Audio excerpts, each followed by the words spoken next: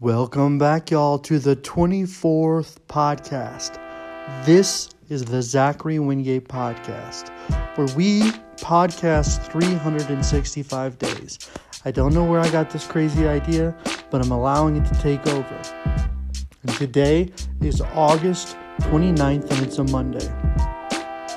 This show will be a reflection of a wrap-up of my time in Colombia, kind of giving an overview of the last few days. So if you are interested in Colombia, listen up. I learned and saw a lot of very cool things. So sit back, relax, enjoy the podcast. If you're working out, push hard.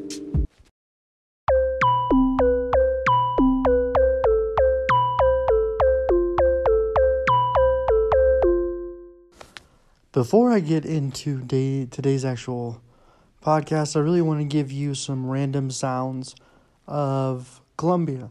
So you'll hear music, cars, cutting up coconuts, just to give you in the vibe of what Colombia is like. As we stop into a little tienda by the road, an older woman, maybe in her 60s, cuts up a coconut with a machete and gives it to us in a straw.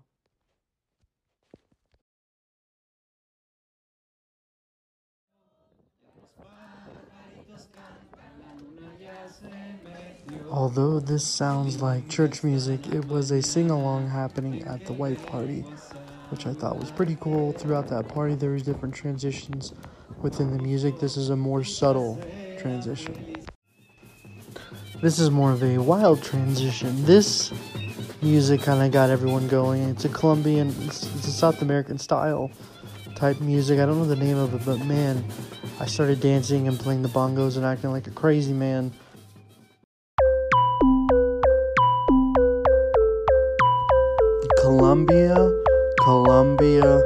Colombia. Where do I begin? It was a fast and furious 3 to 4 days. Interacting with this country really brought to mind like a lot of things, It was my first time in Colombia.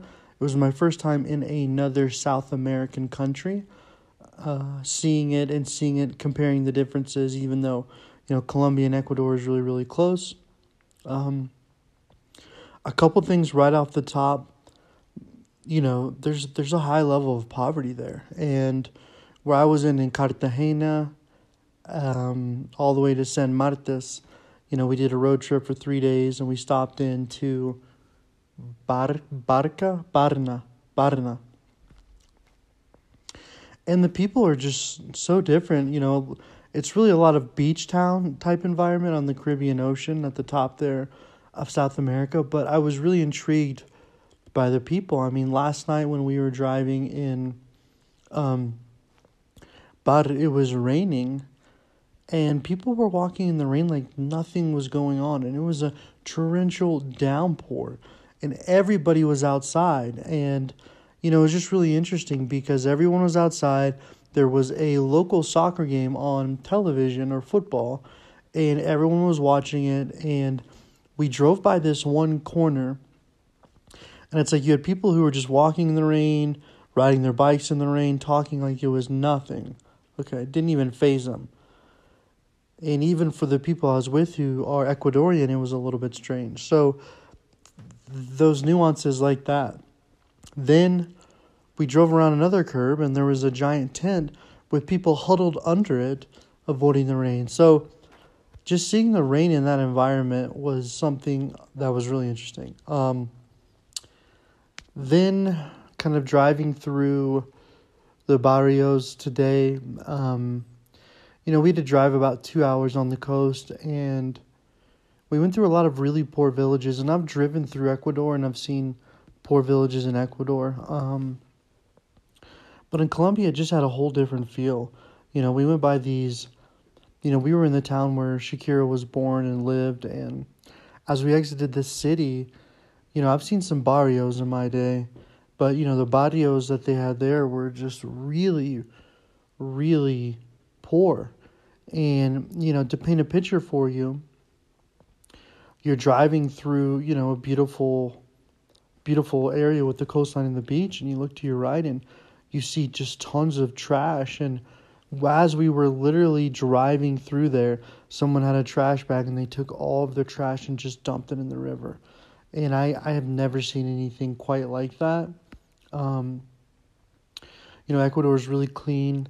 I saw some of that in El Salvador and I saw some of that in China, but not at that level. I mean, they had waste disposal people picking it up. It wasn't like, like people were picking up trash in the streets. In China, what they do is they just throw all of their trash in the street, and they wouldn't even have bags, and people would come and just shovel it into a truck, which, like, it worked because you can't have millions and millions of plastic trash bags, but sometimes it just wasn't the prettiest.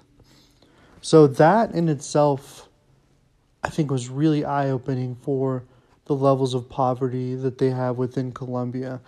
And I was driving through the city too, and I had a flashback. So in the villages, they had DirecTV on top of these concrete buildings. So these concrete buildings were like streaming or watching, DirecTV, the same DirecTV you watch in the United States.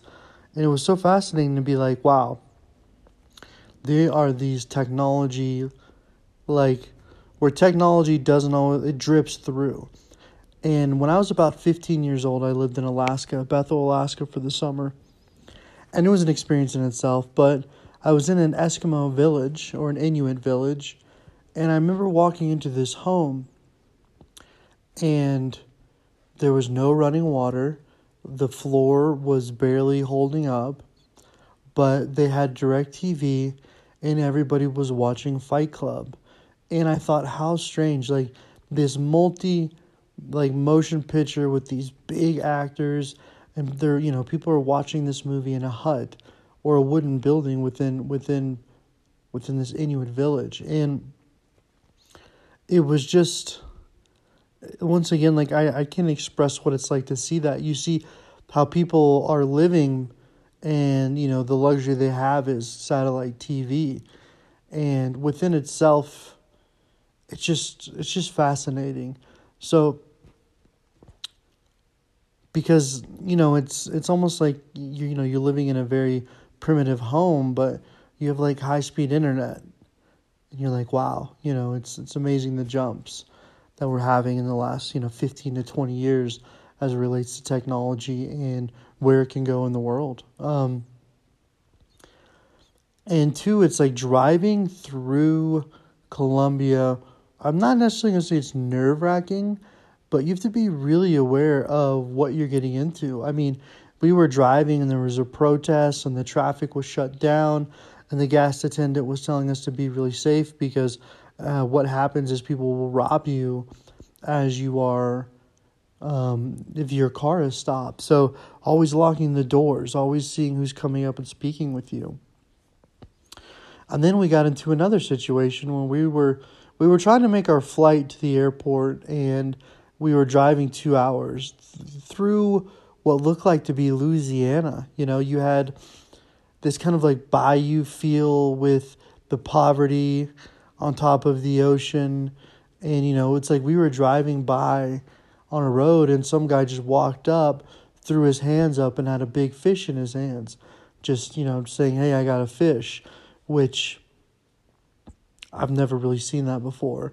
And I've been to a couple countries. I've been to over 12 countries, and I was raised in the South, and I've never seen something quite like that. So that's what I mean when it comes to Colombia, is it had these unique things about it. But then we ended up in a village, and we were driving through in another traffic jam, and we didn't know how to get out, and there was all these people on motorcycles driving around trying to make eye contact with you. And eventually we started to follow this motorcyclist who made eye contact with us, and we didn't know where he was leading us because he was leading us through this village and these back roads. And mind you, we're driving a little tiny, like, Chevy car. And we're kind of going through it, going up and down, going through these roads. And, you can still see the road to the right, and it's a lot of traffic. And we get to some point in the village where there's like walls up and you can't see anything anymore. And that's when I got a little bit weary. But we kept following him, and he pushed us on through the highway, and we paid him for it, and he stopped traffic, and we kept driving, and there still was a traffic jam for miles going both ways. So it's just really interesting. And then we ended up getting to our airport, and the airport was literally right on the beach. Like, I've never seen an airport on the beach before. And like, you could literally walk out of the airport and put your feet in the Caribbean. So it was really interesting. But just trying to give an overview, and then we flew in, and we're back here in Quito for the time being. And for me, Quito feels really comfortable. I know it. I've been here a few times now. I mean, I've been here 3 times, but this is my 4th time coming back into the country. And it's easy. I mean, the people are relaxed.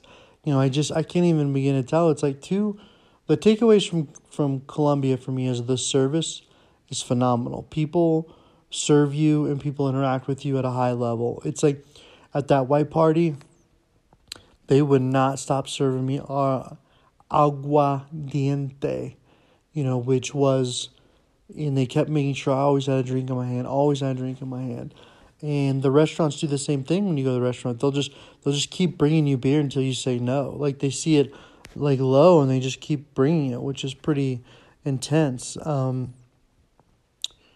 things that it was lacking is a little bit of infrastructure. I think some waste management is really needed in some parts of Colombia. And you just really have to always be on your guard. You don't ever know, people are helping you or they're trying to take advantage of you because it is so poor. So, all in all, I had a great experience in Colombia. I had quite the adventure.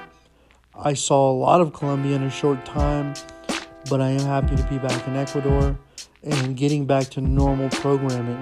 This podcast has kind of been a tutorial overview of my days because I don't really have necessarily the same time to prep.